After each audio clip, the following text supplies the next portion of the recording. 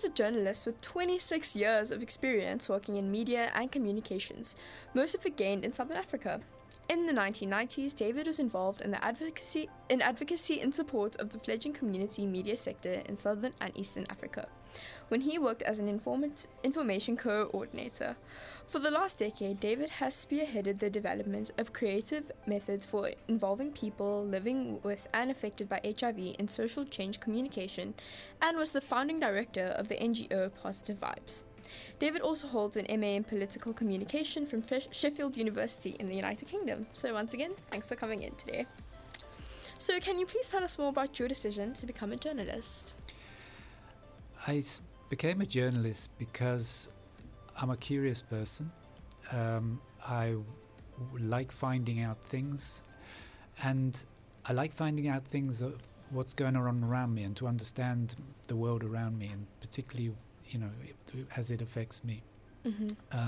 I'm also a very shy person, and I thought that being a journalist would help me. It would force me to go out of my shell and to go and talk to people.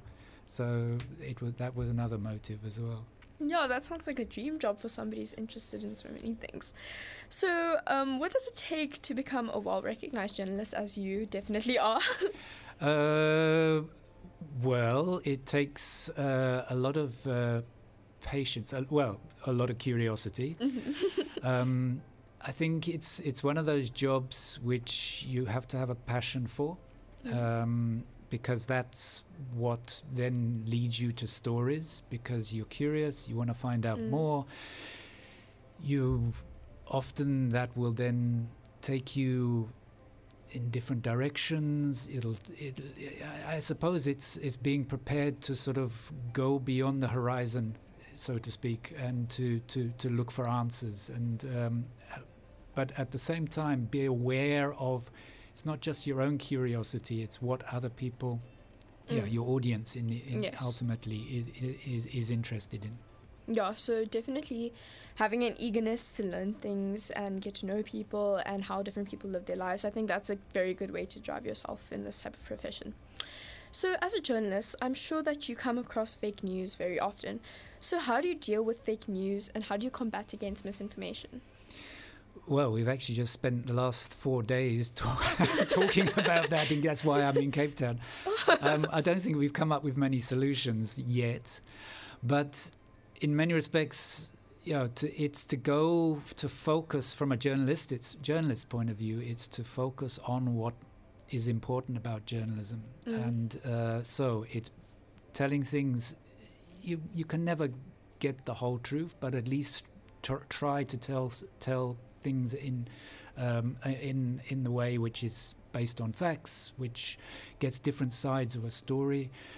But I think also, and then making sure that those stories appeal to the people they're intended for. Yeah. And so that's something I think we've neglected as journalists in the past. We just assume we tell a story and people appreciate it. And now as journalists, we're having to work very hard to understand how do we actually provide stories to people in a way that is useful to them.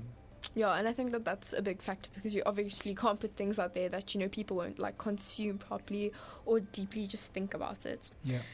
So, how important is the media's role in pressing issues such as elections, seeing as the South African elections are fast approaching?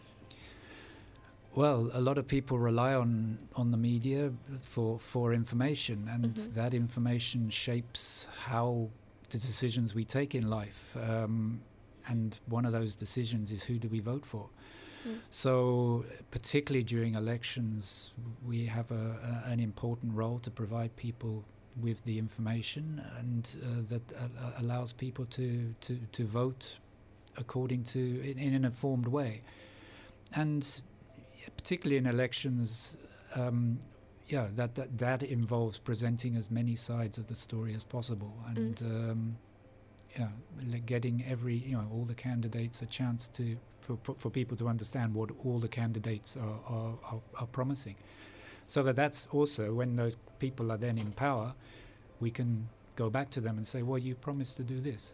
Have you done definitely holding people accountable. Yeah, but good representation really matters when it's something that important like elections, especially in a place like South Africa. So not just South Africa, but the world has always had its fair share of conflict and unrest in various parts. So now more than ever, given what's happening in Palestine and tragedies, how important is it that the media continue to lift up the voices of young people during these trying times? Incredibly important, because for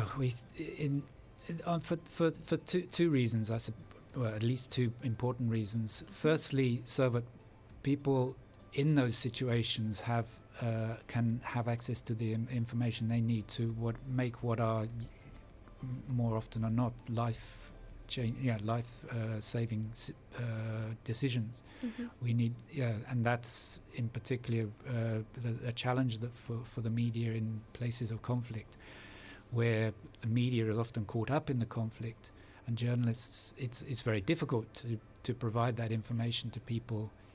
But in an accurate way. But it's crucial because so much depends on it. But then it's also about telling those stories to the outside world, so that other people who maybe have influence over the situation can make informed decisions and hopefully stop the conflict. So you, as a successful journalist, how would you inspire an aspiring journalist that would like to enter the journalism field? I think to sort of places like RX Radio are a fantastic place to start. I wish there'd been a children's radio when I was growing up. I used to walk around with a little notebook, a journalist notebook from the age of 9, but I had no outlet for my stories. So this is a sort of place to start. And but yes, it's to be interested in the news. And if you are interested and you enjoy finding things out and meeting people and telling stories about what's going on around you, and you're interested in your community, then to look for opportunities like this to try to see if it's for you, but also learn some really important skills. The skills that you have here at RX Radio are what every journalist uses. Thank you so much for this educational interview. I know that it's been interesting for some of our listeners who listen to RX Radio and are obviously very interested in the news and the current events that we speak about. So just thank you so much. It was extremely informative and it was lovely having you. It's my pleasure, and it's so fantastic to come to RX Radio after all this time. Thank you.